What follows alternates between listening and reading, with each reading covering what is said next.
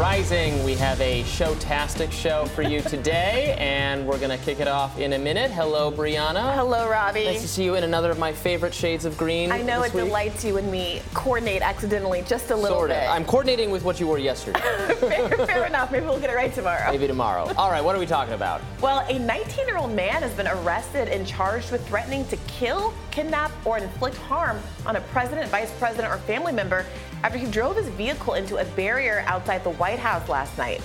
Police say their preliminary investigation indicates Varshith Kandula of Chesterfield, Missouri, acted intentionally when he drove into the White House barricade.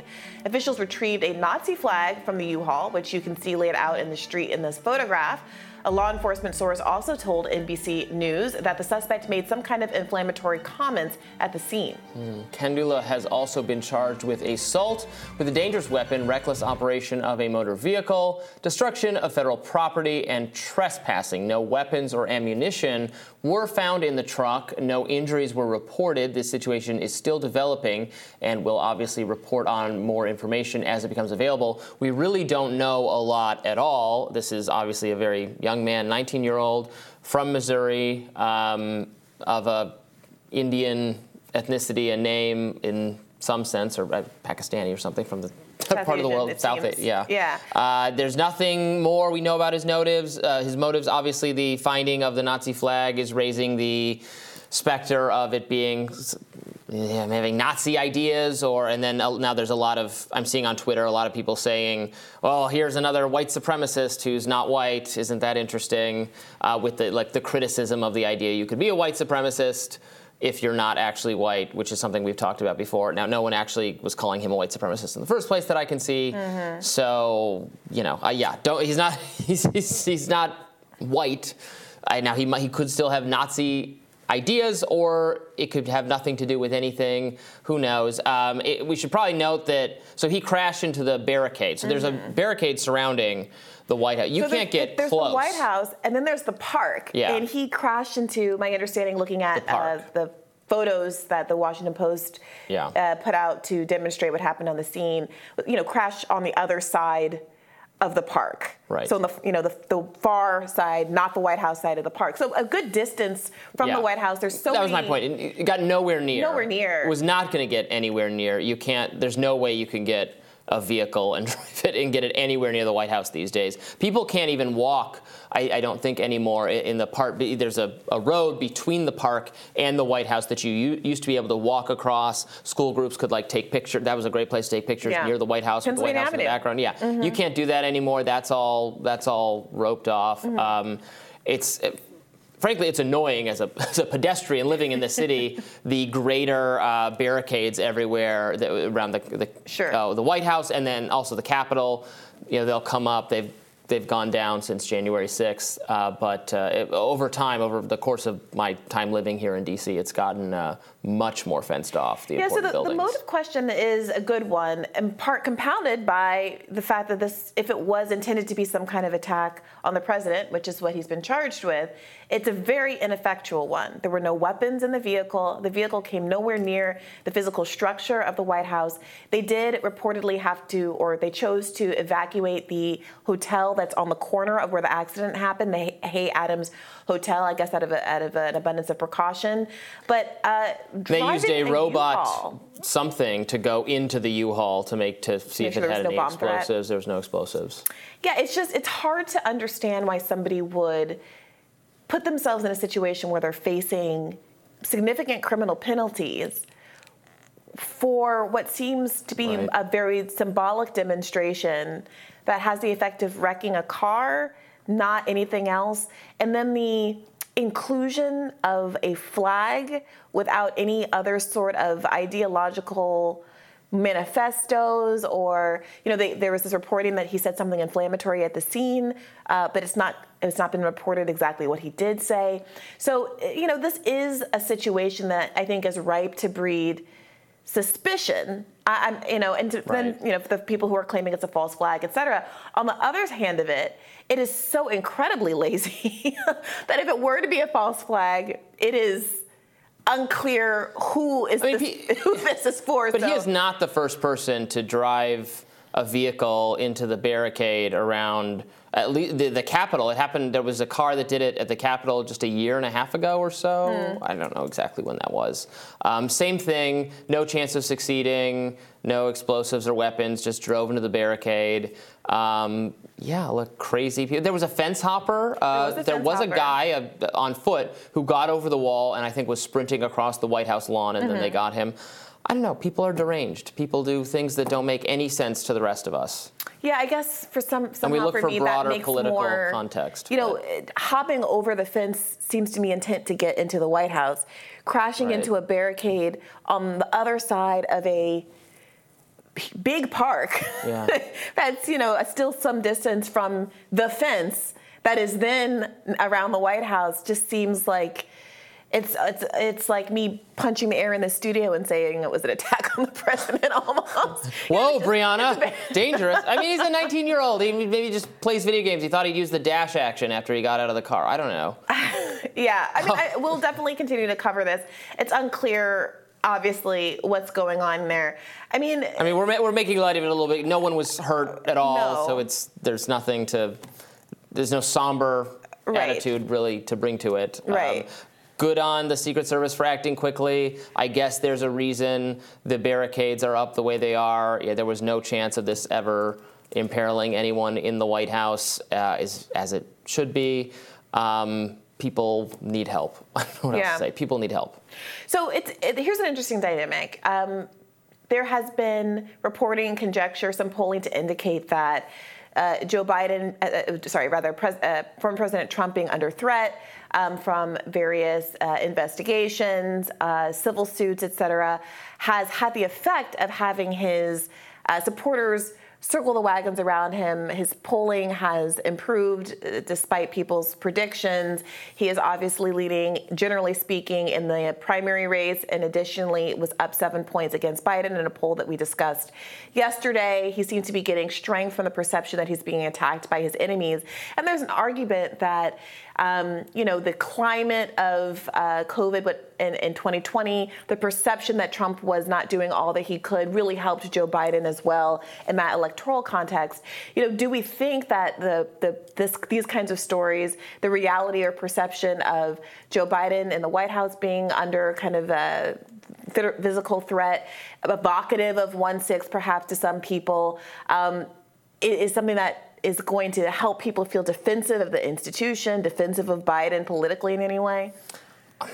I don't know. I mean, maybe people are feeling that way. I think most people who are very mad at President Biden for his policies and very supportive of former President Trump are expressing that in healthier ways, trying to get Trump elected again. And again, we don't even really know what his discernible ideology. Politics are, yeah. You have to point this out because it so happens that he's Indian or Southeast Asian or whatever it is. That is where the swastika symbol comes from. Before it was appropriated by the Nazis, it was a symbol of like peace and love and yes, I mean, of course, he does have a Nazi flag, not a random drawing of a swastika or it incorporated in some traditional Indian art or anything like that.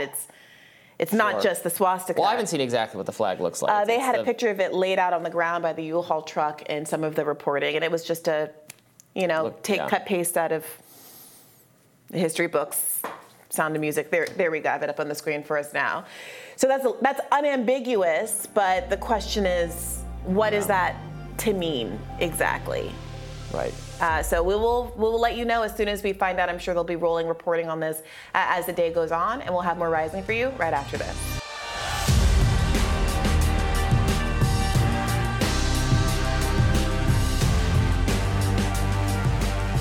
Tucker Carlson sent a cease and desist letter to the Draft Tucker PAC, which was seemingly created to encourage the former Fox host to run for president in 2024, according to reporting from Mediaite. The Draft Tucker PAC tweeted last week, "Republicans need a new leader that can stand up to Biden. It's time to draft Tucker Carlson."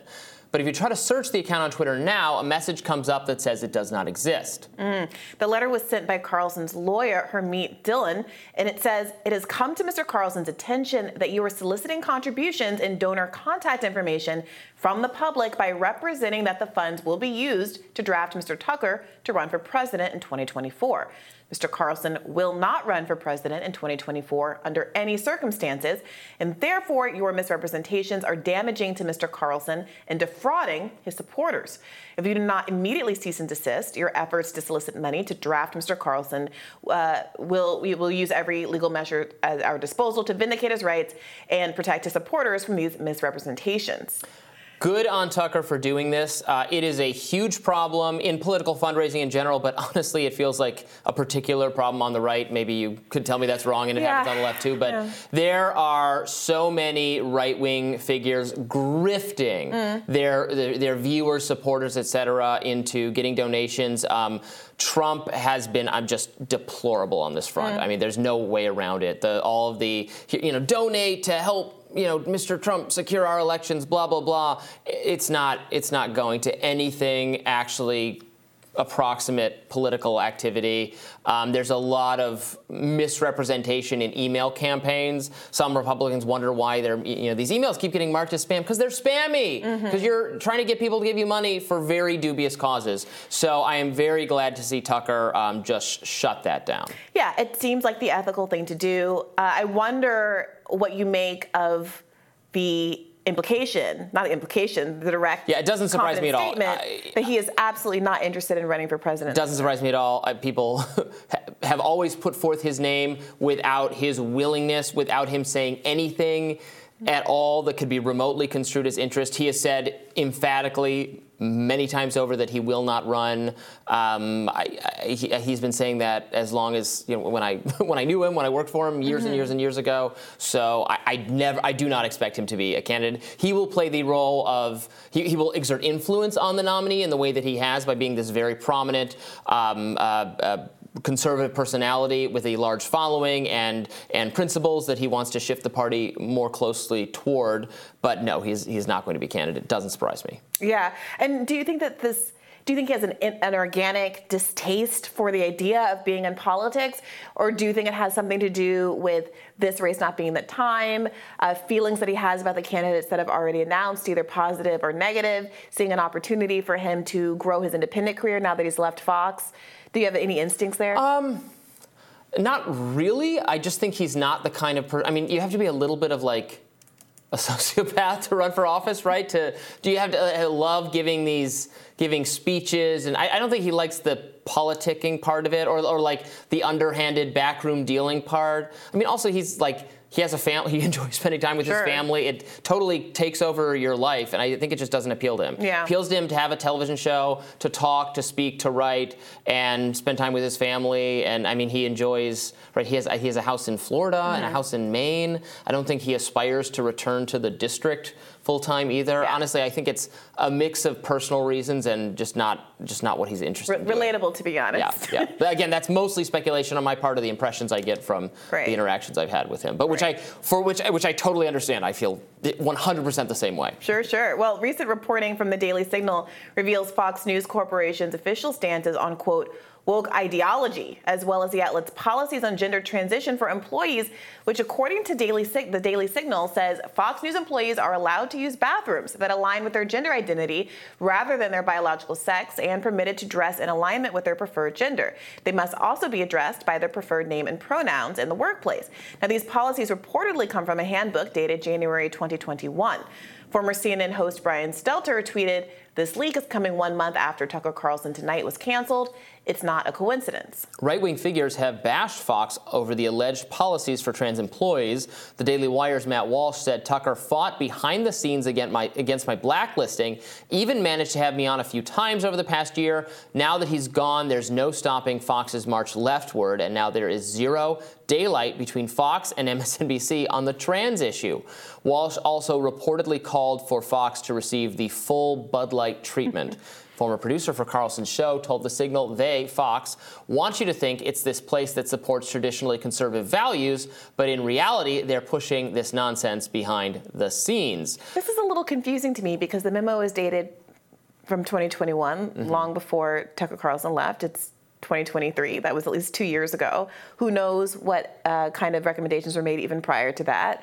This feels like those stories during the COVID, the peak of the COVID pandemic, where people were criticizing Fox News for being very skeptical of mandates and requirements in the workplace to mask and get vaccinated. But at Fox News, there were standards that were in line with what other corporations were doing in terms of masking and mandating and vaccination. And here's, I think, the key thing, not to go out of my way to defend Fox necessarily, but well, I guess that's what I'm about to do. So a lot of these policies are not willfully chosen, but corporations have no choice because they need to not take on liability. Was it the same for this HR trans policy? Right. In the COVID case, it was a mix of following New York law and things of that nature. Yeah, and here, look, every company, no matter how anti-woke they are, has to have an HR department or they're going to be sued out of existence. Right. And they have to have policies of accommodation because they'll be sued out of existence.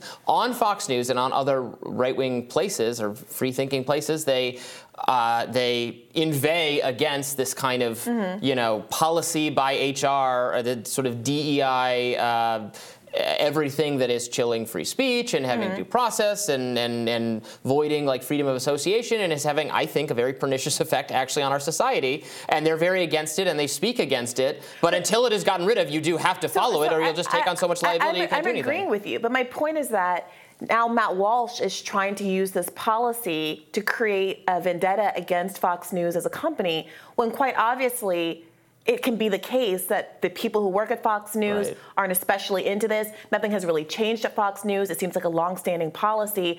But now there are people who, for various reasons, solidarity with Tucker Carlson, a desire to grow independent media at the expense of legacy media, whatever it is, and you can agree with all those objectives, are trying to use the fact of an HR policy to distort a reality about what Fox is essentially and what the hosts actually believe in order to turn a buck or get viewers or get accolades. It's actually, Matt Walsh is with the Daily Wire.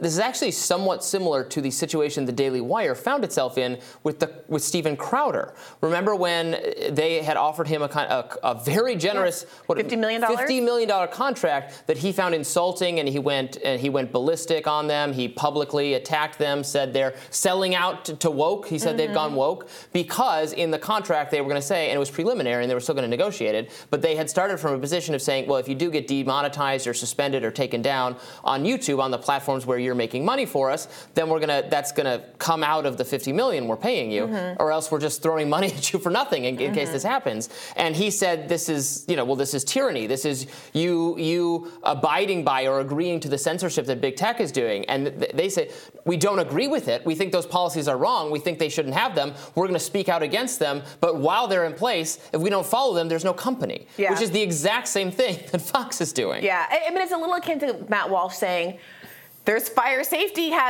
warnings. There's an exit signs in the building. This is OSHA wokeness going out of control. More tyranny. Fox. Thank you, Brianna, for calling. Big fire out to abridge more of our freedom. If I want a triangle shirt waist fire, Fox News headquarters, then gosh darn it, that's my entitlement as a free American.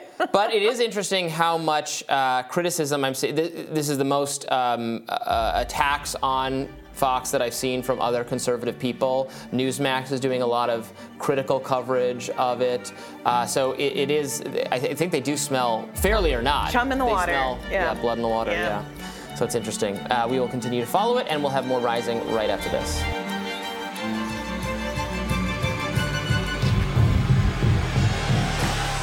Anheuser-Busch plans to buy back cans of expired Bud Light beer from wholesalers after experiencing a drop in sales in the wake of the brand's partnership with transgender influencer Dylan Mulvaney. This is according to new reporting in the Wall Street Journal. Apparently, the beer giant is looking to make amends with alienated customers, good luck with that, as Bud Light sales have failed to recover from conservatives' boycott.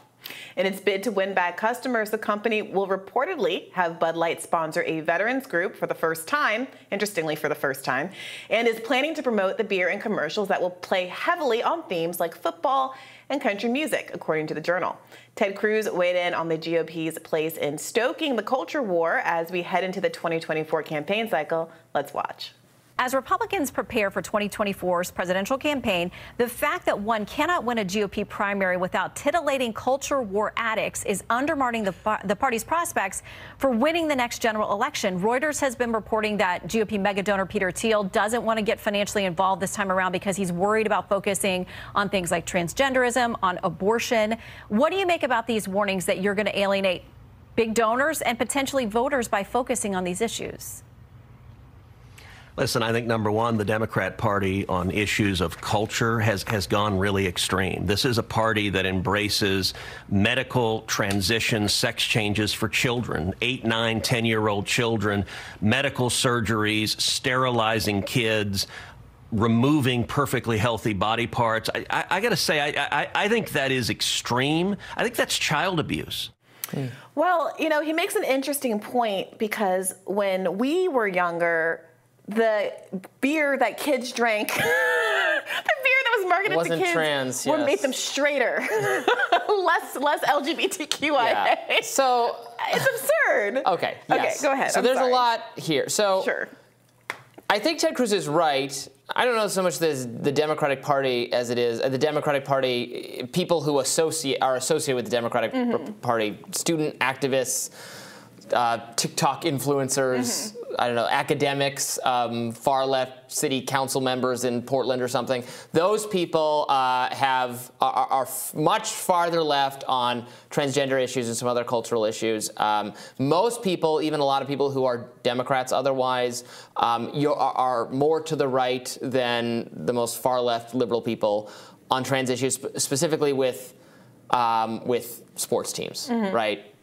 I don't think people care so much about bathrooms anymore. The bathroom isn't like some sacred experience. I don't know. Well, if Fox News is allowing trans people to use the gender of their choosing, then it's a whole new world. The war is lost, truly.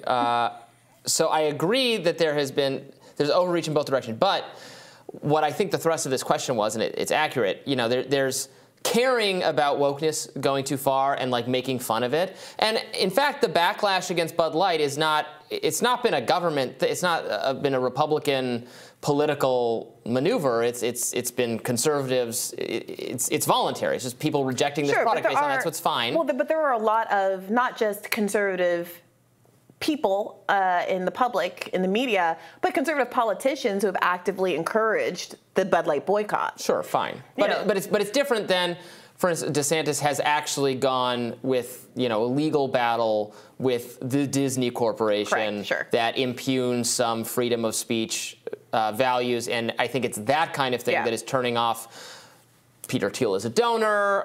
Will be harder to sell in a general election. There's making fun of wokeness, which is, I think, a popular thing to do because wokeness is not. It's true. It's not beloved by the general public as it is by like DEI consultants and, you know, some people on Twitter. However, it doesn't always have an obvious policy component, and Republicans have tried to search for one because they sense that that's where they can succeed, is because everybody's annoyed by this. But then what do you actually do? And then it seems like you're obsessed with it, and then it's violating freedom of speech. Let's take just 1 second to remember what we're describing as wokeness. Amid the dozens, hundreds of advertisements from Bud Light that are about Clydesdales and cars and women on the beach and kids drinking at parties and football games, there was one choice to get a sponsor who was trans who sat on TikTok and drank a can of beer. It is woke. What we're describing as wokeness is a woman who happens to be trans drinking beer and getting paid by Bud Light to do that. This is in addition to all their other ads, which have kept being ads, which are the typical types of God and country ads that they've been doing since time immemorial. They chose to try to broaden their market share by appealing to a community that's under-targeted one time, and that's been characterized. That's what wokeness got amok is. If that's people's position, that's people's position. But I think it's worth noting that over half, we talked about this poll I think last week, over half of registered voters say political attacks on trans kids' families are a major problem. So to the extent that there is a feeling that making fun of wokeness is popular, it abuts the reality that there are literally hundreds of laws being promulgated across the country, some of which are failing, some of which are passing, which are targeting not just children, but inclusive of children, families with trans children, their right to make decisions about the health care of their own child personally in their household, but also which constrain the ability of adults to dress the way they like, to live their lives the way they like, to take the medical paths that they would like to take. So much so that Marjorie Taylor Greene's husband recently got into some hot water because he's on camera doing like a joke TV segment some years ago in drag and in an act that would be prohibited by some of the laws that some Republicans are trying to pass across the country. And people are pointing out that this is exactly why people are concerned. The laws are so broad. Some of these laws are so overreaching that they would preclude Rudy Giuliani from very famously dressing up in drag and making jokes with Donald Trump. Well, right. Marjorie Taylor Greene's husband from dressing in drag. George Santos from dressing in drag. I find a lot of the lumping in drag stuff with the broader transgender issue that Republicans have been doing in some of this legislation to be very confused and actually unhelpful because they're very different things. Men dressing up in women's costumes has a long history. It was part of the military. It's been in like all male spaces because it's funny and entertaining because men and women are different. And men putting on the costume of woman doesn't magically transform you into a woman. In fact, it's very easy to tell and obvious that this is not someone who was intended to be a woman, I don't know about which almost obvious. is opposite. We're not watching the same drag shows. But that is actually what I'm saying is, on some level, is 100% philosophically different from what's going on with the trans issue, which is claiming that you can alter aspects of your appearance and then actually change your underlying gender sexual dynamic. No, it's which changing, is the opposite of drag. It's having a different identity. Trans people aren't claiming to be cis people. That's why we have words like trans and cis, but they are claiming a different gender identity than the one they are assigned at birth. Right. And that is... Which is not what you're doing in drag. You're wearing a costume. Right. But both, to different degrees, by different laws, are being prohibited. And I think that when you have the effect of, what was it, one of these Western states where this law went into effect and they realized that it literally pertained to one 10-year-old girl in the whole state. And when they realized that they had gone through all of this energy to basically prevent one 10-year-old girl in the state from playing on the soccer team of her choice, they were like, actually, this is not the kind of community we want to be, and backtracked it. And so I do think that this movement has sowed the seeds of its own destruction. Bud Light's taking a hit. We'll see what happens. We'll see if they try to... They said they're going to do more car ads or whatever, football, typical types of beer ads to try to get back the market share. Do we want to live in a world where companies are maybe even moving in an actively transphobic direction in order to try to get market share? I think some people just want it to be non-political. Is it political to have mixed race people, mixed race couples in ads? There was a whole news cycle a few years ago where people were very upset about that. There's too many biracial people in Cheerios ads. Underestimating the extent to which Dylan Mulvaney in particular is a political activist and to some people an obnoxious one. Is she a political activist? And that there is blowback to that. Or is she a trans person who talks about her transition on TikTok? A free country. Well, it is a free country, and that she is welcome to do that, and people are welcome to respond to it as they have. Yeah. They have responded to it by wholly rejecting the product she was selling or representing. Some people have responded by choosing to be, I gotta say, more invested in owning the libs than obviously drinking the beer if they're choosing, which is that they've historically chosen and liked, and they can continue to do that. And I'm sure Anheuser-Busch, a huge beer alcohol monopoly, a pseudo monopoly in this country, will do just fine. Many people are boycotting Bud Light to buy other Anheuser-Busch products. In fact, an early angle of the story was that an alcohol that a beer that people were advocating in the alternative was in fact endorsed by Caitlyn Jenner, another trans woman.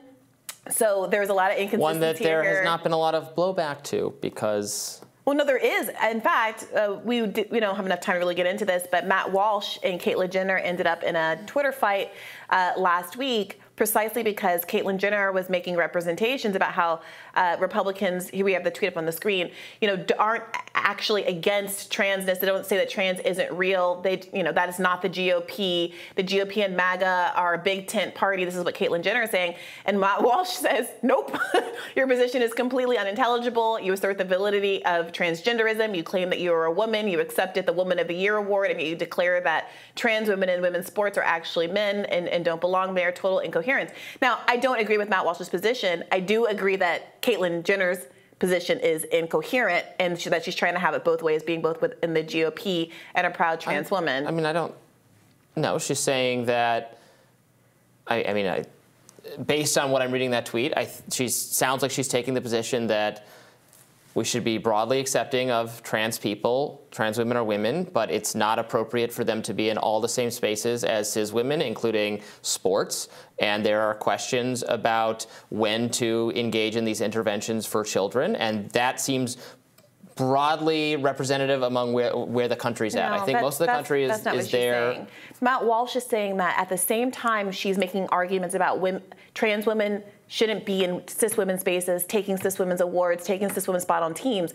Caitlyn Jenner herself has been very happy to do exactly that, getting exactly those kinds of awards and accolades from liberals up until this point.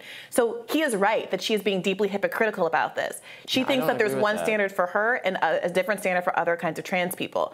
Matt Walsh is correct about that. I think that you can't, if Caitlyn Jenner said, there's a different standard for kids? No, that is not what she's saying.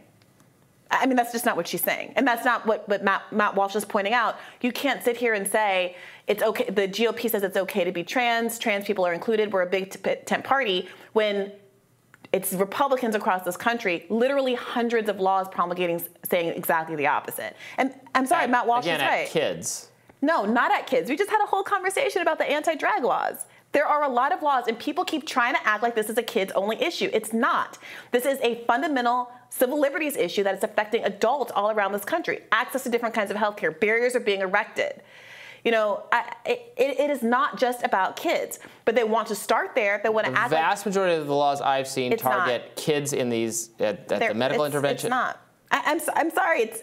It's just not. You don't agree that they're mostly aimed at underage people? No. If we're talking the medical interventions and what bars they can be at, whether there's drag? No.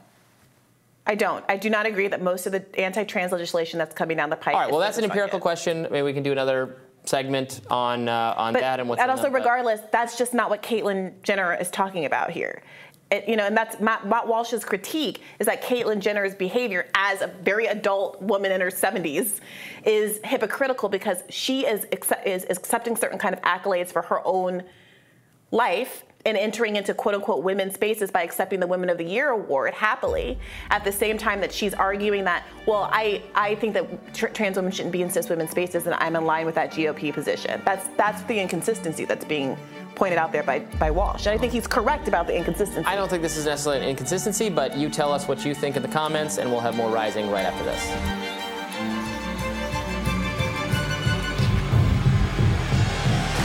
The NAACP has issued a travel advisory to the state of Florida in response to what the organization says are Governor Ron DeSantis' discriminatory and anti-black policies. NAACP President Derek Johnson said this about the advisory yesterday. Well, the governor has perfected the art of doing stunts to gain campaign contributions. Unfortunately, this will impact people's lives. We should not use race or othering as a tool to weaponize against people. And unfortunately, for a large percentage of the Floridians, that's what he has done. Therefore, we are advising African Americans and others that if you travel to Florida, beware that your life is not valued, that we have a political landscape that could cause harm as we prepare for the 2024 elections to right-size the political landscape in the state of Florida. One MSNBC guest is facing backlash online after she said Florida now amounts to a terrorist state for Black and queer people. And I really appreciate the NAACP's guidance on this issue. You know, I just took my family to spring break in Florida recently, and I think about all of the folks who traveled there for sun and joy and peace and restoration. And to be reminded that actually this is getting to the point where Florida is about to be a terrorist state to many of us here in America. Certainly as a lesbian, as a Black woman, I don't want to have anything to do with the place. Meanwhile, over on Fox News, Florida Representative Byron Donalds pushed back against the advisory, calling it stupid. This is just really stupid. It doesn't make any sense. Look, I've lived in Florida since 1996 after I graduated high school. I went to college, got married, started a career, lived normal life. Went to church, raised kids, coached sports. Yesterday when the Miami Heat, and congratulations to the Heat going up 3-0 on the Boston Celtics, by the way. But when the Miami Heat, were beating down the Celtics last night in Miami, TNT was showing footage of different boats in the water. Mm-hmm. And on a bunch of these different boats are Black people having a good time out on the water. I don't even know what the NAACP is talking about. This is silly and it's dumb. It's political. It makes no sense. We should be focused on making sure people actually have the opportunity to achieve, which Florida is actually doing and thriving in way better than other states, let's say New York or California or Washington State. We're doing a significantly better job helping Black Americans succeed. And it's not just about me, it's about all the millions of Black people that live in our state. Mm-hmm. Really enjoyed the remarks from the previous clip we played, the woman saying, Florida's unsafe for Black people, terrorist state. I was just there on vacation, but it's far too dangerous. It's reminiscent of during COVID of a certain kind of liberal who was like Florida, where Ron DeSantis is just allowing the Rona to, the Grim Reapers following around people on beaches. Yeah. Yes, I was just there, photographed there, having a good time, but it's not safe for you. Yeah, look, I think it's ridiculous. It's obviously an exaggeration and overstatement. I think it has always been the case that people want to spend time, move to places, vacation in places where they feel respected and that their cultural values are respected. It is not news that people who are gay or who belong to some other marginalized group often avoid parts of the country where they feel like they're going to get stared at, scrutinized, or even criticized. And, we have a long history in this country of something called the Green Book, which was a travel guide for Black people so that they would know where they could stop on the road and actually be served and have accommodations in a country that was segregated. I mean, it's nothing new. Is that what that movie's about? It is what that movie is about. I haven't seen it, but I do love me some Viggo Mortensen. The point is that this is nothing new. And of course, on the other side of this, conservatives have been wringing their hands about liberal cities in disarray and acting like if you walk into the New York subway, you're going to get a crime done to you, and how San Francisco is a wasteland despite $8,000 apartments and people very much still wanting to live there. Well, that's part of what makes it a wasteland. It's so expensive to move there. That is a real problem. The idea that demand is somehow shrinking because these places are no longer desirable. It's a wasteland of zoning bizarre. Requirements. Sure, it's a wasteland of affordable housing for sure. People are going to hand wring and say this kind of stuff. What I'm most frustrated about, though, when I'm watching Derek Johnson, NAACP president, on TV inveighing against Florida, is that I noticed he's been very silent over the last few years when there have been real disappointments for the Black community under the Biden administration. Not famously enough, because the mainstream media declined to cover it, and many prominent journalists ran cover for Biden when this happened. But there was a really explosive leak of a call that Biden had with, about 10, I'd say, civil rights leaders, including Derek Johnson. Kamala Harris was on the call.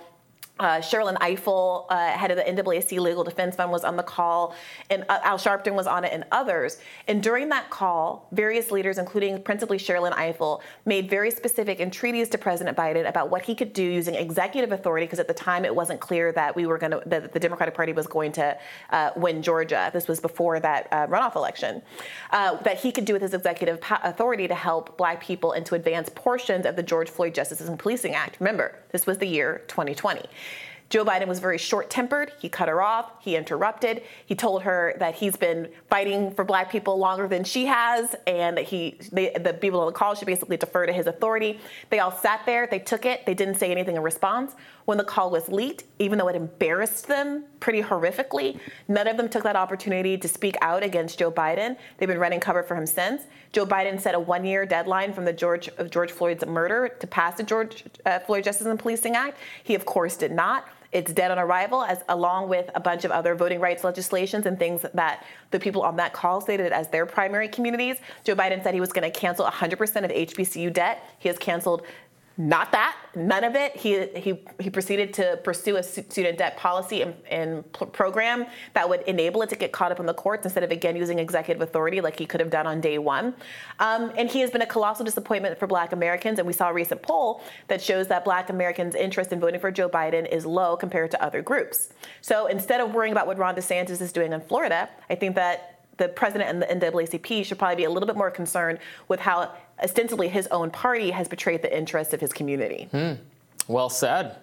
Yeah, I think like you, it's just a kind of ridiculous stunt. It's getting in on the Florida fever, the lust to be angry with Ron DeSantis. Which, look, you can criticize him for his policies, but the idea that like Florida is now Afghanistan or something is just utterly absurd. And those travel warnings for other countries are silly kind of too. Yeah, America will say don't go to... Right, and this isn't America. This is just an interest group saying this. No, for sure. Yes. But I'm saying there's a certain parallel to, I'm biased, but I have lived a number of places that America says you shouldn't travel.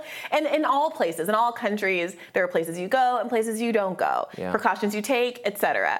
And so I'm sure there are parts of Florida that are not the safest. There are parts of New York that are not the safest. I lived in Noma and Capitol Hill. And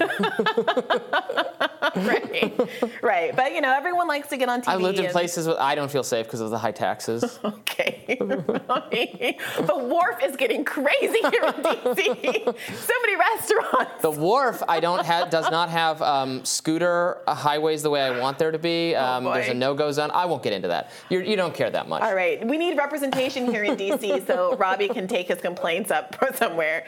By the way, Fox News hosted a panel of 2024 voters this week. Here's what one had to say about Ron DeSantis' education policies in Florida. As a Democrat leading toward Biden, what would you like to see from a president in 2024? Let's see. I'm going to pick education, and I'm going to say that education is a key issue in our society.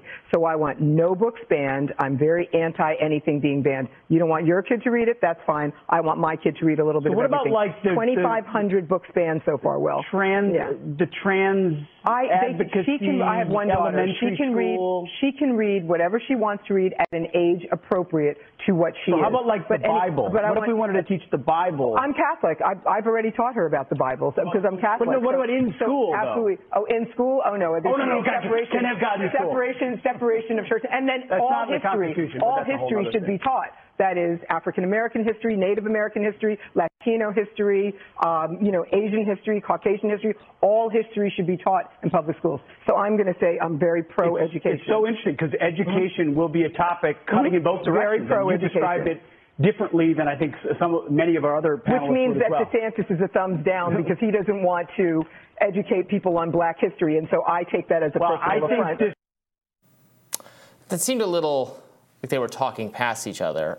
I think there was agreement the Bible should not be, or the precepts of a religion should not be taught in a public school. You could teach about the history of Islam or Christianity or something, and in the school library you could have the Bible or the Quran or anything. You're not going to have a class on Christian teaching or Islamic teaching where you're or doing Hindu rosaries teaching and praying 5 times during the school day and all that. Yeah, of course not. But remember, what is at stake here? Books are being banned from libraries in the state of Florida. So while you and I can sit here and say, of course there should be religious texts on the shelf, there should be history books about various different kinds of people and all over the world and such on the shelves, that is not what's happening from a policy perspective in Florida. So she is right. He is making this an issue. The moderator there was turning it into an issue of what gets taught in school. That's a whole other conversation where I think there's a lot more political a lot less political of a political binary about certain kind of subjects not being age appropriate, and I think that's legitimate. Like, that's for educators and parents to decide what's the best time to learn about certain things. Well, and some of the books that have been challenged and taken down they have pornographic drawings in them. But books being on shelves is a different kind of issue. Having books literally taken from the if you want to have a section that kids don't go into, move a book from a kid to an adult section, that's a much more nuanced conversation to have. So you're saying that we should ban books from a library, ban any book from a library that's not appropriate for the youngest kid in a school? Is that what you want our reading levels and education to be, that everyone's standard is of a 5-year-old? I don't really care personally either way, but that's what the angry parents are, by and large, reacting to. It's not... I remember going to school early because my parents were teachers, and I would sit in the library, and I read pretty much every book in the library. And I remember getting into some of the teenage Judy Blume books as I was like a preteen, and reading about boys kissing and girls getting their period and all of these kinds of things. And it was like magical that I could explore and like find all of these resources, and I would open these books and with absolutely no guidance, and it was wonderful. But I promise you, I was pretty much the only kid in the school who was randomly perusing the shelves and reading anything that wasn't assigned to them. And I think this is a lot of nothing, and it's really authoritarian, and people want freedom, and they want the freedom for their kids to be able to access whatever literature is on the shelves and not have books pulled prematurely, especially since there have been specific targeting of books that relate to, for one famous example, a Rosa Parks book, just that simply explained how she didn't get off the bus, and it's prompted the Montgomery boycott, which is an important historical event, has been pulled from the shelves because it is making, in the argument of some parents, white people feel uncomfortable about being white in a country that, up until my parents were children, did actually have a racial apartheid system. So is like the discomfort there, that kind of what used to be called snowflake discomfort, going to get in the way of us teaching real history from the past 60 years? It might be discomfort, but that's, to my mind, substantially up to the parents. And if I was a school system or an educator, I wouldn't want to be introducing to the students things that their own parents are uncomfortable with, because it's their kids. Black people are parents too. Yeah. And that parent, and there were a lot of black people, to Byron's point, in Florida.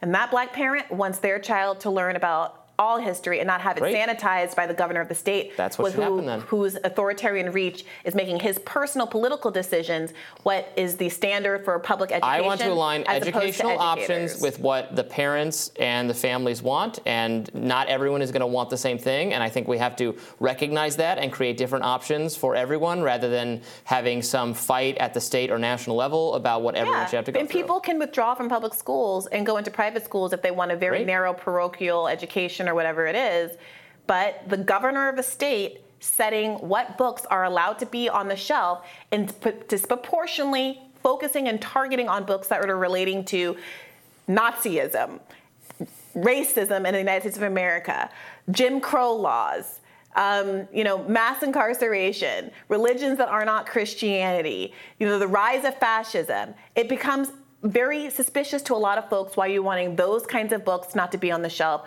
What is it about that history that you're trying to erase from the public sphere? Well, if that parent heeds the warning of the NAACP, she should get out of the state because it's unsafe, I guess. Circling back to the subject of this segment. Yes. We'll have more Rising right after this.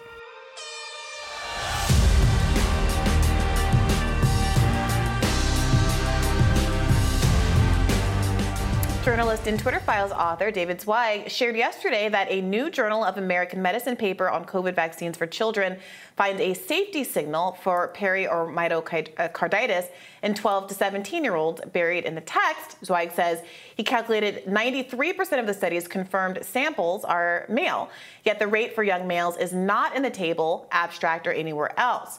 He's asking why they might obscure data for the relevant cohort. Zweig also included a tweet from New York Times contributor Benjamin Ryan about the report, and he said a study of safety outcomes after the COVID vaccine for youths 5 to 17 years old found that myocarditis and pericarditis were the only safety concern out of 20 analyzed, occurring in 39 cases per million doses within 7 days and only in 12 to 17-year-olds. David Zweig joins us now to elaborate on what he's noticed in this data. Thank you for joining us. Thanks for having me again. So what do you think is the relevance here? You're saying a parsing of the data that you'd like to see was partly obscured because it was not broken down by sex, although 93% were male. So do you think there would be a more illustrative breakdown if it was just the male, even though most of them were male? Right. Yeah, so the reason this caught my eye is this particular study, I don't think, came out with anything particularly revelatory. Most of the findings, at a quick glance, echo with what we've seen regarding myocarditis and pericarditis incidents following vaccine in young people. So it's not that the results themselves were some sort of bombshell. There's been a dozen, if not several dozen, studies that have come out in the last couple of years on this. But what did jump out at me was the fact that the sort of top line finding was, don't worry, here the rates, it's very rare, and they cite the rate for 5 to 17-year-olds in general.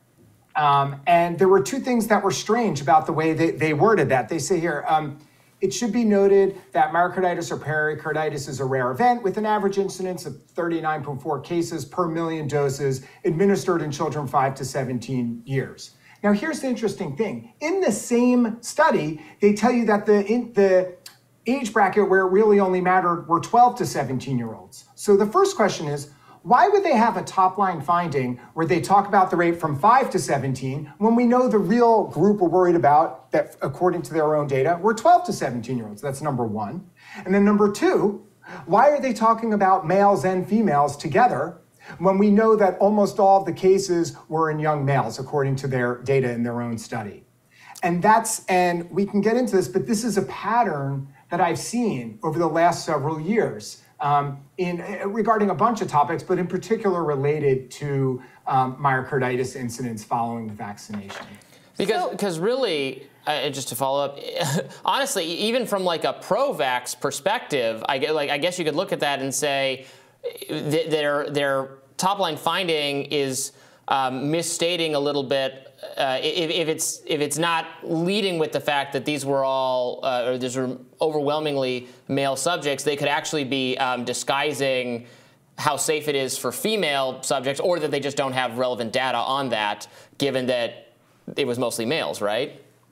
I think that's a really good point. It's like, so if you have one group that's the vast majority of these adverse events, and then you're bundling it together, that does two things. The one I'm most worried about is obscuring a higher incidence for one particular group, but as you noted, what that also does is it artificially inflates the incidence for the other groups who are at lower risk. So there's really two things that are happening, and this has happened repeatedly. One of the things that I wrote about a couple years ago, Rochelle Walensky, the CDC director, had mentioned this was when the myocarditis really started getting into the news more. And she did a press conference and said, don't worry, look, it's like 30 to 40 incidences per million. And, it's mostly self-limiting, don't worry. But what she didn't say was she bundled everyone together. The rate for young males was more than double that instance in the CDC's own data that they presented at one of their advisory committee meetings shortly before Walensky's statement. So there's this pattern, and this study that did it again is not the only one, whether it's from the studies themselves or whether it's from the CDC director, where they continue to not specifically mention young males and in particular age bracket, and instead you take that and then just bundle them. I've seen studies where they include it from 12-year-olds up to 34 or 39-year-olds. Again, this is against the sort of basic principles of epidemiology and really against common sense. You don't need to be a public health expert to sort of see why this would be problematic when you continue to present the data in this manner. Yeah, I mean, I guess I just want to be really clear about what the top lines of this really are. They looked at 20 different kinds of potential risk factors, ailments, side effects. Out of those 20, there were only 2 with these so-called safety signals, meaning an unexplained correlation between the treatment and this bad outcome. that seem to show up, which were myocarditis and pericarditis, these like inflammation of the heart. And that the incidence of those things occurring among the people studied was 39 cases per 1 million doses. So the argument here, and moreover, you're saying that because they are lumping in males and females, and we know that myocarditis, the incidence of myocarditis from other studies is higher in young men, that it is obscuring that the number could be, you just mentioned another study, twice as high as it might otherwise be. But in this particular study, 93% of the people in the sample are already male. So at best, you would have a 7% increase in what the incidence rate is going to look like if they were all male, assuming that there's none, basically zero in women and it's all in men or girls and boys. And so what we focusing on here is that instead of, say, 39 cases out of a million of myocarditis, there might be 43 cases out of a million of myocarditis, and that this is, I think that some people might be asking, is that really so statistically significant that it is evidence of an intent to mislead, as opposed to an attempt by the researchers in the first instance to basically focus on men or boys, because they know, to your point, that boys are the people that are most affected by this particular disease? I think you're a little confused about the data in the study. The study was of males and females, and I believe they were roughly equal in their in the representation in the participant pool that they included. But of the cases of myocarditis, I'm looking at the study here. 25 of the 27. They did which is smart. They did a sort of chart review where they kicked out actually a bunch of cases. So the rate of myocarditis was higher. They did a more stringent process where they threw out a bunch of them. So of the sample cases that they looked at, like 93% of them were males. Do you understand? It's yes. Actually, it's not the way you were presenting it. It's almost all of the cases were males, even though the entire pool that they were looking at were males and females. Again, the findings here are not particularly revelatory. The thing that's interesting is, so let's do a hypothetical. Imagine there's a treatment or a vaccine or a medicine that affects one particular group more than other groups. And sometimes this happens for any number of reasons. So imagine it's women of color have an incidence rate that's double or triple that of the general population. And a study comes out and they say, great news, the incident is 1 in 100,000 for whatever the thing is. We looked at the study, we looked at the population, this is fine.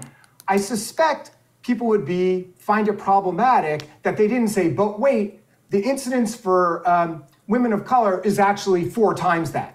Do you understand what I'm saying? And this is something that has happened. I'm confused about your tweet though, David. You tweeted, buried in the text, I calculated 93% of confirmed sample are male. What did you mean by that? Does that mean that 93% of the people in the study sampled are not are male?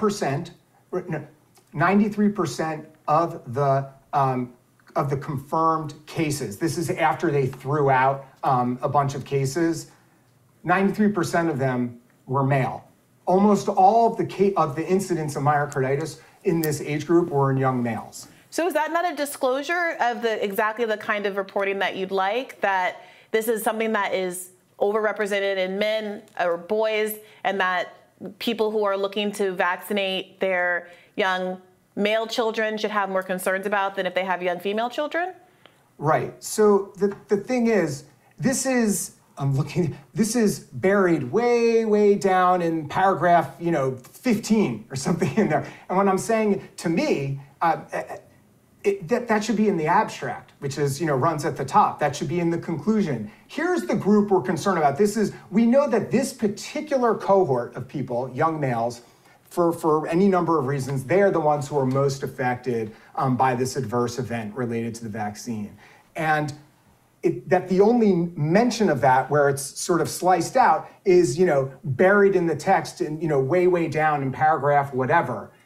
Typically in a study, what you would like to see researchers do is in the abstract itself and in the conclusion, they're going to highlight the most important finding for what group are we concerned about. The great news about this study, which again is not new, is that, look, it looks like these by and large are very safe. They didn't find a signal in any number of other adverse events. That's great news. To me, what's interesting is you have something, there is a particular group we're worried about.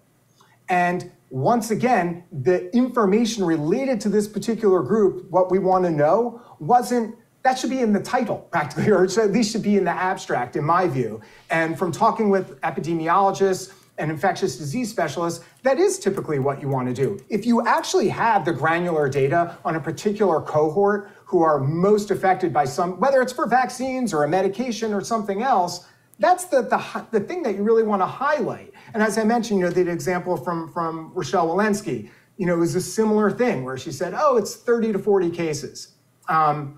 But she grouped everyone together. So this, to me, what the reason I tweeted about it is, again, this fits in a pattern that we've seen repeatedly about sort of bundling the data from one particular group and grouping it either with both sexes or grouping it with a larger age bracket. And so much so that it's not just in the studies, but you have the CDC director grouping things in this manner. And like I said, if you can imagine a different cohort, a different group, whether it's women or certain minority groups or whomever it is, where this same type of thing was happening, I think people will be very upset about it.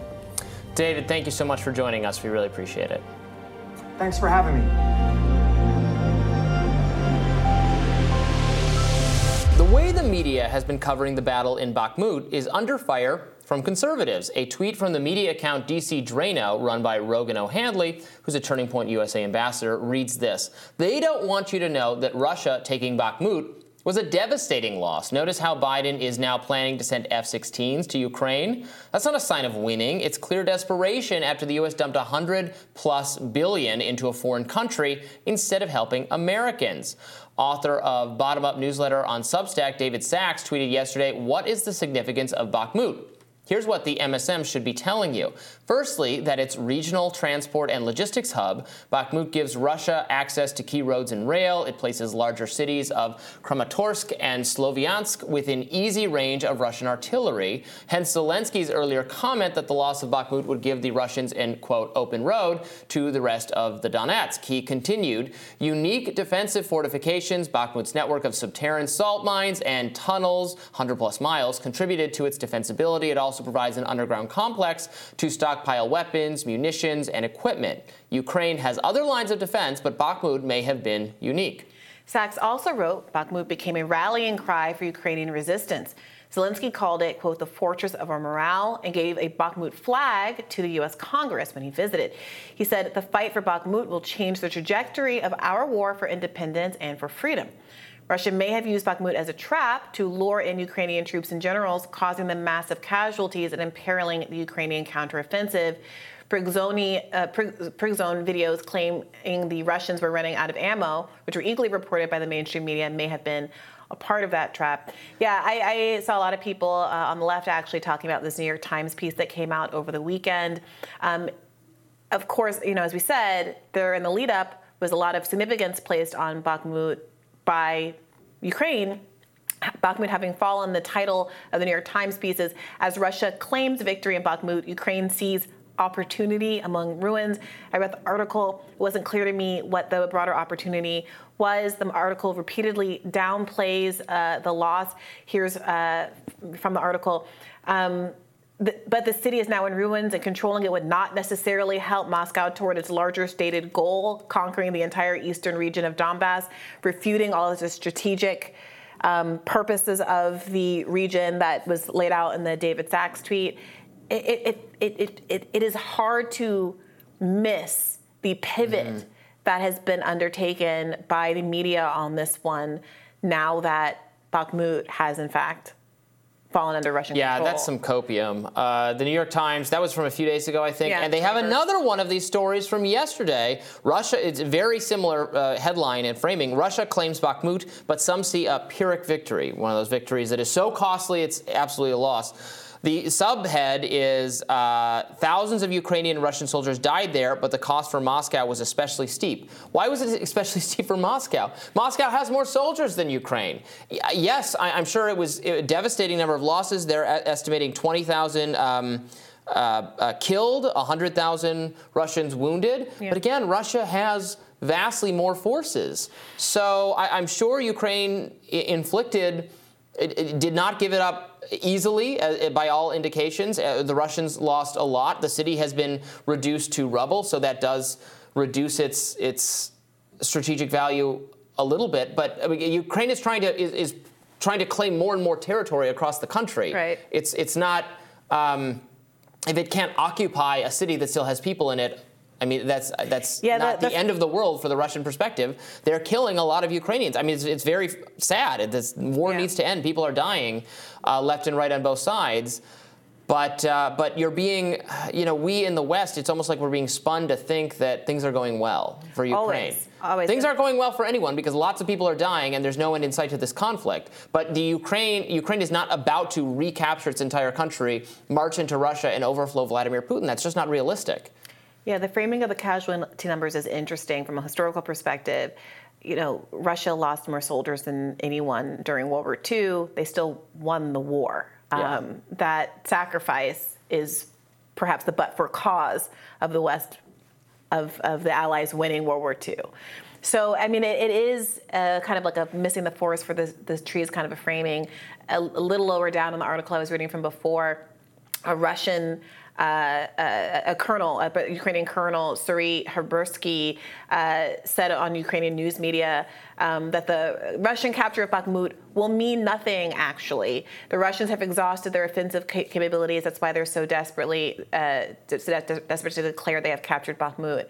I mean, that would land better if there hadn't been statement after statement, report after report about what Ukrainians saw in the value of Bakhmut and framing of Ukrainian successes and Bakhmut as indicative of broader successes in the war. It's also worth noting, Trita Parsi, frequent guest of this show, of the Quincy Institute, foreign policy expert, observed this morning, he thinks that something is happening.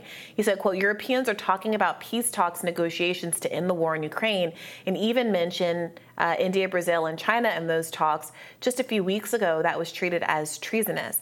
And it's interesting that perhaps some realities on the ground have led to a change in tone in negotiations. Remember, just last summer, the end of last year, there was a huge blow up among progressives because there was just a suggestion in a letter to have peace talks. Now it seems like that might be a real reality. I mean, there will be talks eventually. Yeah. The question is how many people have to die before there are realistic talks about Russia getting something it wants so that the rest of Ukraine can be protected against future aggression. That's how it will end. The question is when. The question is how many more cities have to suffer the fate of Bakhmut until we get to that point. Meanwhile, writer Caitlin Johnson tweeted over the weekend that the U.S. has just signed off on both F-16s for Ukraine and attacks on Crimea using U.S.-made weapons, both of which have drawn dire warnings from nuclear-armed Russia, and both of which would have been unthinkable just a few months ago. Right, we're continuing down the same course of unlimited financial support resources to Ukraine at the risk of being drawn into a more obvious and more direct confrontation with Russia, a nuclear-armed power, bringing us to the precipice of World War III. How many times do we have to say, this does not seem like a good idea? Yeah, it is confusing. I mean, there seems to clearly, I think, been a shift from we'll fight to the last Ukrainian to I guess we have to be open to negotiations. But weapons keep getting sent. There have been stories about an incredible grift with the arms industry, where people have noted that over the course of decades, the price of various kinds of equipment has skyrocketed. The cost that the arms companies are charging the government is going up and up. They're keeping enormous shares of profits. There are people that are earning a great deal off of this war as thousands of Ukrainians and Russians are dying in these horrific battles.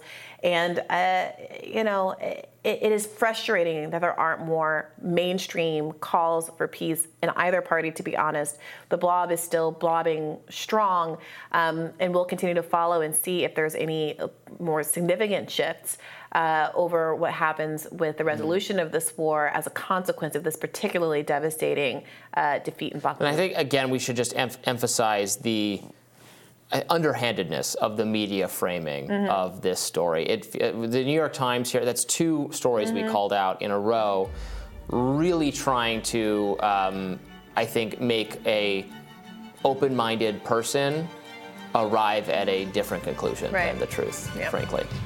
All right, more Rising right after this.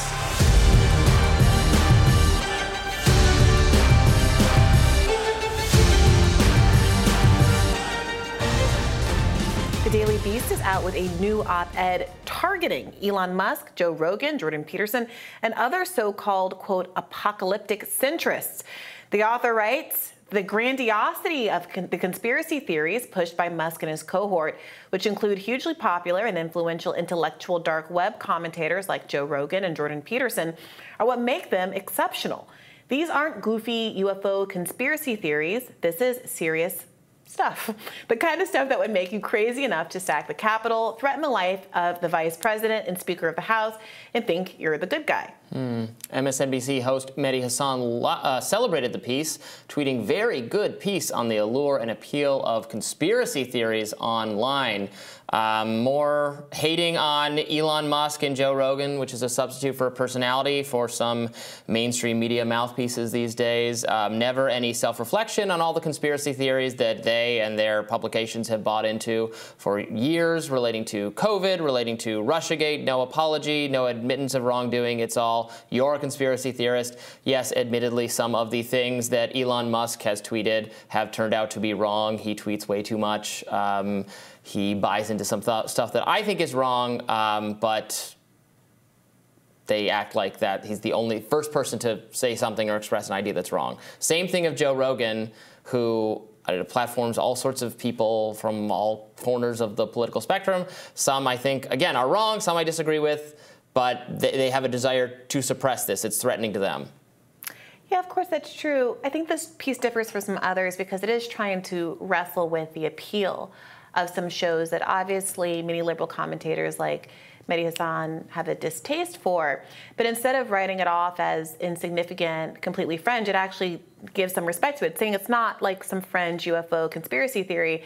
It is at least trying to wrestle with why so much of this stuff is appealing. Now, my argument would be that when you live in a world where there really are huge moneyed institutions that spend so much of their time trying to exploit the public, extract wealth from the working class, change our legal system so that the laws and codes and tax systems and legal liability structures benefit people who have amassed a great deal of wealth to the detriment of the working class, then the line between what is in fact a conspiracy theory and reality is in fact narrow. When you live in a world where we've had so many mistakes made around COVID, the Tuskegee experiments, any number of medical malpractice, the thalidomide, the baby powder lawsuits, Vioxx, over the course of American history, of course people are going to be skeptical of the pharmaceutical industry, and they should. Not just for those kinds of pointed moments of malfeasance, but because it's a for-profit industry that puts its own profits before the health of the American public, and it should really be scrutinized.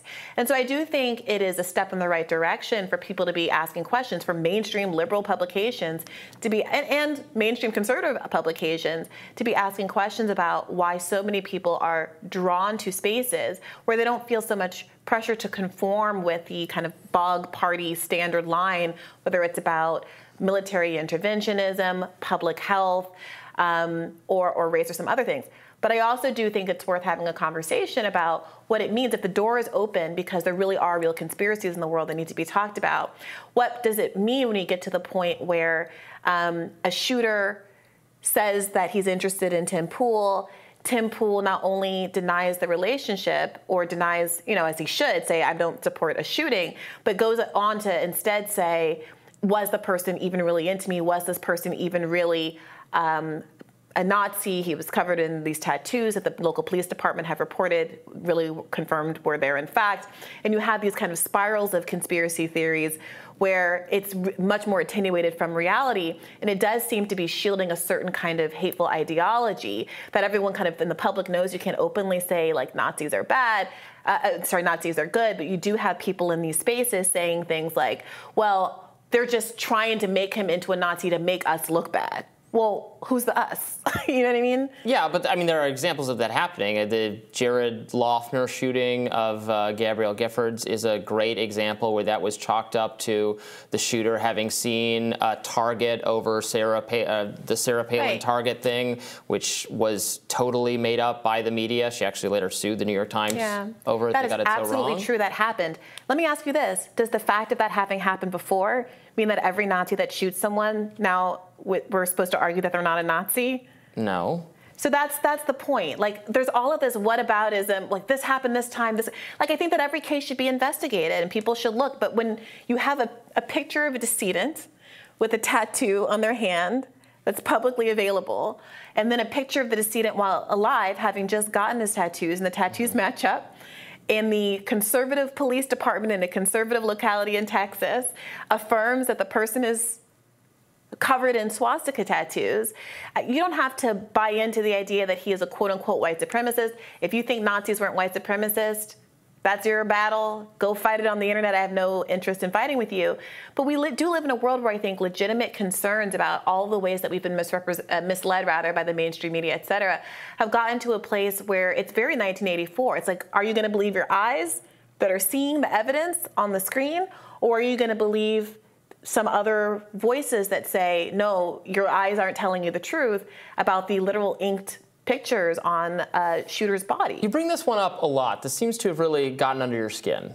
Yeah, I mean, I don't like Nazism, and it concerns me a great deal. What? Well, no one does. Well, if someone said, hey, I'm doing something on behalf of Breonna Joy Gray, and I am a Nazi, it would be so easy for me to say, whoa, that sucks. Nazism is terrible. I don't condone any of that behavior and also that underlying belief system. But that is not, in fact, what has been happening with the Allen shooter. And I bring it up because it's not just some niche internet thing. Tim Pool is an enormously popular commentator. And this was one where Elon Musk, the richest man in the world and the owner of Twitter, weighed in and seemed to corroborate the theory, saying something along the lines of, interesting, in the way that he does under the tweet thread, seeming to lend a lot of credibility to the theory that despite report after report and weeks that have now gone by since the shooting, that this person was not, in fact, emblazoned with Nazi insignia. So I don't know. Does that not feel significant to you? Is that not disturbing to you that we live in a world where kind of that sort of unsubstantiated, instinctive questioning of whether or not someone who's self-identified as a Nazi really is a Nazi feels like a shift away from, I think, some really healthy skepticism that's been happening over the last few years? I mean, I think about it similarly with Elon had earlier tweeted that maybe there's more to this story about the Paul Pelosi attacker, which it very quickly turned out that it was a crazy person trying to get in there and actually attacked him. And there really isn't anything ambiguous about it once you watch the police footage. And so that was just asking questions that turned out to be not fruitful, not productive, and that happens. And this sounds like another case of that. But I don't. Do I think it's like the most significant development or goof of all time? No, especially in a media ecosystem, again, where mainstream people make substantial, who have the proper supposedly there's the training of journalists and editors and all of that, and get fundamental, important, massive stories wrong, and then wonder why there's no longer trust in them. I mean, you were talking about the moneyed interests. I mean, the Daily Beast, whose article we're kicked off this segment, is owned by a media conglomerate, IAC. Mehdi Hassan, who thinks this is a great article, it's MSNBC, which is owned by what? Comcast. Yeah, the Daily Beast certainly isn't my paper of choice or paper of record, and I have some critiques of this article as well. So they're making fun of people who have a perspective outside their own, who have questioned and sometimes got it right and sometimes got it wrong, which is more than you can say for them. No, I think you can also say that MSNBC has sometimes got it right and sometimes got it wrong. Everybody sometimes gets it right and sometimes gets it wrong. That's the facts. Now, you can say that people disproportionately are skewed in one direction or another, and et cetera. And I think that's also a fair complaint. I sit here every single day on my podcast and elsewhere doing media criticism of liberal media, a liberal media that has personally attacked me in ways the conservative media never has, and who I feel a lot of frustration with, for sure. But I am also frustrated with people running cover for self-described Nazis on the internet. And I think that we can all have both of those things in our heads at the same time. I am a little frustrated that there's this kind of deflection that happens, in my view, whenever we start to talk about, I sit here and I'm very open to criticize my team, as it were. I'm critical of Bernie Sanders, I'm critical of Marianne Williamson, I'm critical of liberals who I don't consider to be on my team, as it were, but are much closer to me ideologically than, let's say, Republicans. But when it comes time to not just criticize a conservative, but someone who is literally running cover for a self-described Nazi, I feel like there's a necessary amount of tension and pushback, and I'm not saying with you in particular, Robbie, but generally speaking on the internet, there doesn't seem to be that same openness to freedom of thought, ideas, self-criticism, and honesty that some corners of the internet really pride themselves as having had. So I do think there needs to be skepticism. I think the article is good in investigating why skepticism is so popular. I think skepticism is a good thing, but I do think it should be applied in an even way, and that we should all be able to reflect on ways in which our own defensiveness about media bias sometimes obscures what's happening. Definitely apply skepticism. I mean, we're critical of, I'm critical of, I don't, like you, well, I don't know exactly how you consider, if you consider yourself part of the Democratic Party or not. I don't really consider myself part of the Republican Party, like you and your party. So I'm very critical of it and Trump, and which I've recognized that the ideological coalition that has dominated the Republican Party, with some exceptions on foreign policy, is actually kind of anathema to my own ideas, and I've been criticizing it for that direction. I think you get a lot of criticism of, I guess, both parties and both media ecosystems. Maybe we're more critical of the mainstream media ecosystem because we consider ourselves not part of it. But equally, don't you think that these independent, look? But I don't think anyone would watch our show and think we've been overly kind to Elon Musk. No, I'm not talking. I specifically said I'm not talking about you or this show. I'm talking about the. Look, there are problems with corporate media, with mainstream establishment media. You can address some of those problems by going independent, but there are additional separate problems with independent media, including absolutely no oversight and no kind of structural liability when people start to say things that are patently false. Tim Pool has been connected to this particular shooter. This shooter likes Tim Pool. Now, that's not Tim Pool's fault necessarily. People like who they like. The guy maybe also liked to watch Succession. That doesn't mean it's Succession's fault that he murdered people so heinously. But when someone is saying, hey, I like you, I like your ideology, I think that what you're saying is making me, those kinds of things, and the response is, okay, but do we really know that he was a Nazi? And not, oh my gosh. Do we really know that he's a Nazi is an unhelpful framing. I agree. There are, if you put a Nazi tattoo on yourself, like, I might also wonder, what else has gone wrong with you? What are you a crazy person? You've studied, like, you've sat down with Mein Kampf, you're an expert, you've committed yourself to the tenets of furthering Nazism, and and now you're implementing phase one, which is to do a bunch of violent crime and murder. Do you know what I'm saying?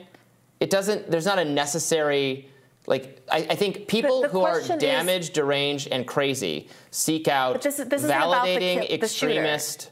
This is about Tim Pool and Elon Musk's response to the shooter. So I know everyone wants to go and have a conversation about mental health and what caused the shooter to shoot. We're talking right now about a media criticism article. And we're talking about these media figures' response, the owner of Twitter and a major podcaster's response to learning about a shooter's ideology. Their response was to try to cast doubt on that the shooter, in fact, had that ideology, because their perception was that if the shooter had that Nazi ideology, it would make them look bad. Now, why would you think that someone who had a Nazi ideology makes you look bad? Because they're trying to tar those people, Tim Pool and Elon Musk, as Nazis. Well, Elon Musk volunteered himself into it by weighing in. So really, he made the choice to piggyback on Tim Pool's like obstruction campaign, attempt to obscure what was going on there. Tim Pool, like I said, I don't know, I've said this a million times, I don't want to belabor the point. You can just say I'm not a Nazi and I don't like that and move on. And then people piling on him would be in bad faith. But we're trying to probe motives. The motives of the mainstream media people is to say Nazism is rising because Tim Pool is allowed to speak and we need to shut him down to prevent Nazi violence everywhere. Isn't it possible just to disagree with that? Can I sit here and say, I think that some of the reports about the rise of Nazism are overstated, or a rise of white supremacy. I think others are very much true, and the people are in denial. But I think that you shouldn't preemptively prevent people absent much higher standard, a much higher First Amendment standard, from being able to talk and be on social media apps, et cetera. In fact, it's another thing I've criticized Elon Musk for. When he kicked Kanye West off the platform, I have defended Kanye West despite thinking his tweets were abhorrent. His swastika tweet, I think, was not in violation of Twitter's policy. So I am consistently criticizing all of these figures for violating these free speech principles. I also am criticizing Tim Pool's choice here to, instead of distancing himself from someone who's a self-identified Nazi, trying to frankly lie about the relationship, about the identity, the self-described, well-corroborated, well-documented political choices of that shooter. And I think that's a problem in addition to anybody who's trying to do But I didn't say otherwise. It sounds like, again, I think you're arguing against some maybe people online who are doing that. I said that wasn't a good move for them because it seems pretty obvious that this person does actually have a Nazi tattoo, and I Robbie, believe what the fan was. A few minutes ago, you said, well, this seems to be you bring that up a lot. This seems to be a focus up for you a lot. So I'm explaining to you why I come back to it. Every time you brought it up, I've said, yeah, seems like a Nazi. That was a bad move. That was just wrong to say that, to suggest that it was fabricated or something. Yeah. So but it's.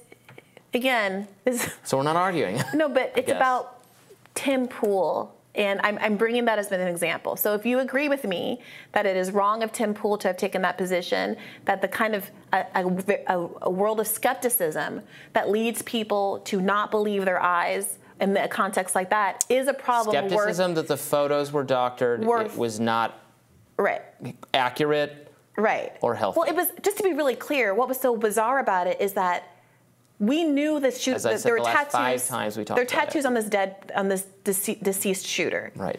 The tattoos, pictures of the tattoos are of him alive, sometime in the past. Right. We know that he's alive in the photos. It seems like he took the photos right after he got the tattoo, because that's oftentimes when people take their shirt off and document what they've just done. I didn't get out my magnifying glass and Sherlock Holmes this. The local sheriff said the guy has the tattoos. But I believe that he has the tattoos. Close the loop. Because the picture of the tattoos that was very clear with him shirtless was an older picture, people were saying, well, the tattoos are fresh, as though that's a photo of him after he perpetrated the event or just before he did the shooting. So again, there's a certain kind of very obvious lack of logic to some of these conspiracy theories that people like Elon Musk are falling for. And yet, because of the environment, getting back to the article, because of the environment that we're in addition to really good things that people should be skeptical about rising to the top, some kind of bizarre stuff is rising to the top. And I do think that we're going to have to continue to have a national conversation about how to tease out those different kinds of stories and make sure that I think a healthy environment of skepticism isn't used to advance, I think, ideologies that are very pernicious and hateful. That's all. They should have said, the mainstream people should have said, the idea that he has Nazi tattoos is Russia-originated misinformation, and then everyone would accept that he has Nazi tattoos. So that would obviously not be true. Okay, more rising after this.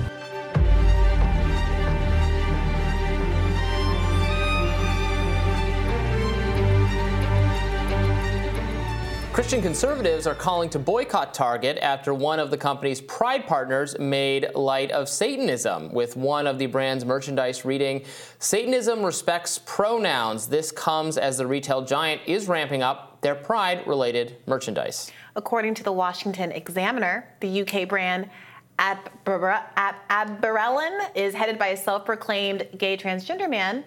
I should say a self-identified gay transgender man known as Eric, and promotes clothing that includes slogans reading the following: Satanism respects pronouns, cure transphobia, not trans people, a tote bag that reads too queer for here, and a messenger pack that reads we belong everywhere. So now it's Satanism, Brianna. What's next? I mean, this is all kind of, obviously, I don't believe that this designer thinks that Satan is real. Is real? So I don't, so there's like a mismatch, because I guess some Christians do believe that Satan is real. You believe what you want to believe, And you can shop where you want to shop, and if that's not Target, that's fine by me. God bless. Yeah. It's interesting.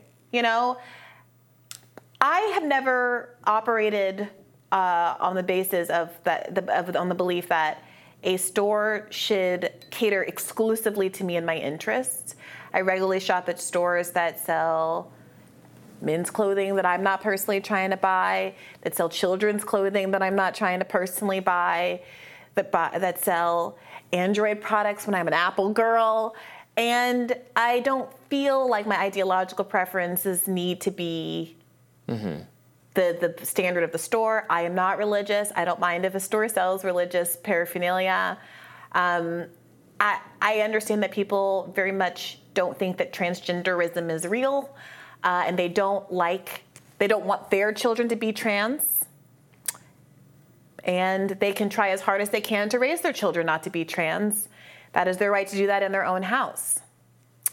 And if they want to boycott Target because they feel like having rainbow flags in the presence of their children, or just rainbows generally on shirts, is indoctrinating their children, they don't want to see big rainbow, I really respect their choice not to patronize that establishment. Let's play that TikTok of a conservative, I believe it's from The Federalist, further explaining the issue.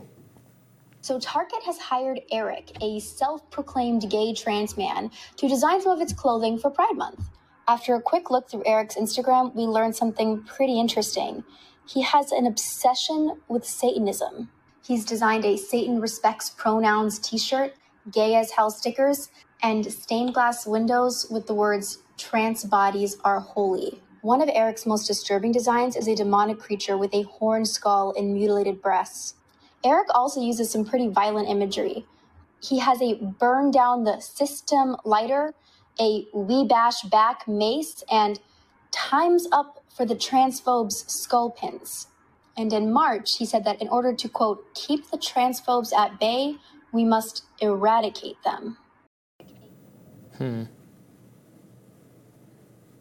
I respect her decision not to like those things. I don't know what to tell you. I'm not especially outraged by their outrage.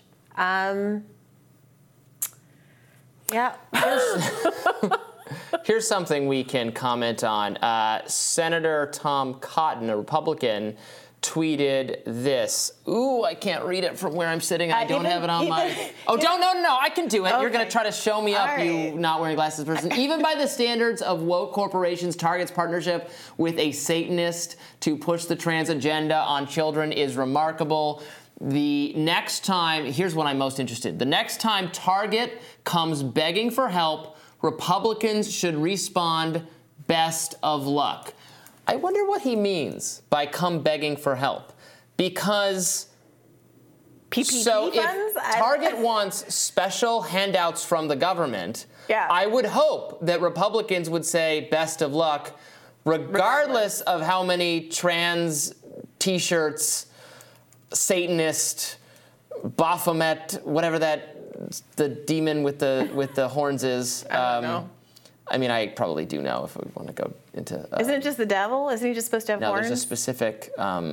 anyway, there's the goat. We won't go there. I mean, goats have been very common in religion and pagan iconography, which is why they were adopted to Christianity when they came in up with it. Do you know what happens when you cross a goat with a dragon and a lion? You get a chimera.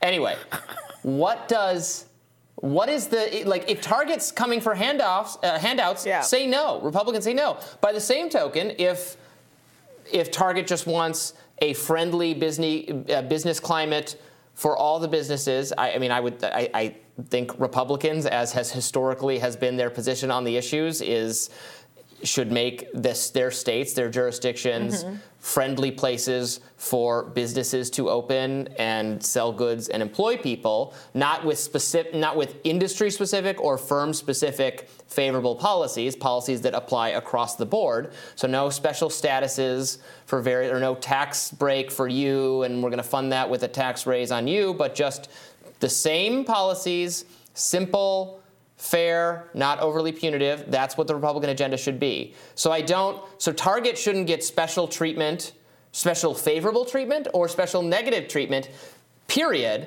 regardless of and it definitely shouldn't get it because it's done something that Republicans don't like. It's almost like there's no free market in the first place. Well, why is it like that? Because we live in a world where there are massive multi-million-dollar government subsidies going to certain industries, including principally... Yeah, those are bad. We should get rid of those so that we can have a free market. Sure.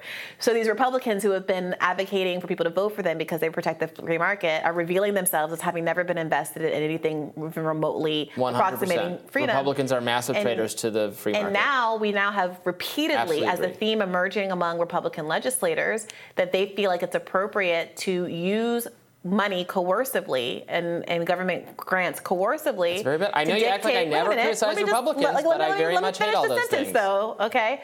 They use government... I'll start again. The Republicans repeatedly across the country are now, as a pattern from Florida and now beyond, and to use the threat of withdrawing government funds, not for any broader ideological purpose, not because it's geared toward the benefit of the people in those constituencies, not because it's boosting the market or making America more free or improving the economy, but to impose their ideological whims, which is, what's the word? Authoritarian. And exactly what so many Republican voters are strongly against. So here's the thing. I talked about the polling about trans issues a little bit earlier in the show. The reality is that while most people are not wild about, let's say, their own kid potentially being trans and are confused about things like gender-affirming surgery for youth, they are also very much against all of the hand-wringing and targeting of trans people and the ew, squeaky, gross stuff in a lot of these TikToks, and the idea that a child passing a rainbow, a literal symbol of happiness and renewal, is going to turn their kid gay in the aisles of Target. So this is a tricky issue for Republicans to find the quote unquote right amount of investment in these sorts of issues. I would not recommend that they try to make a national issue and spend airtime explaining to Americans why they should be very afraid of a pastel goat.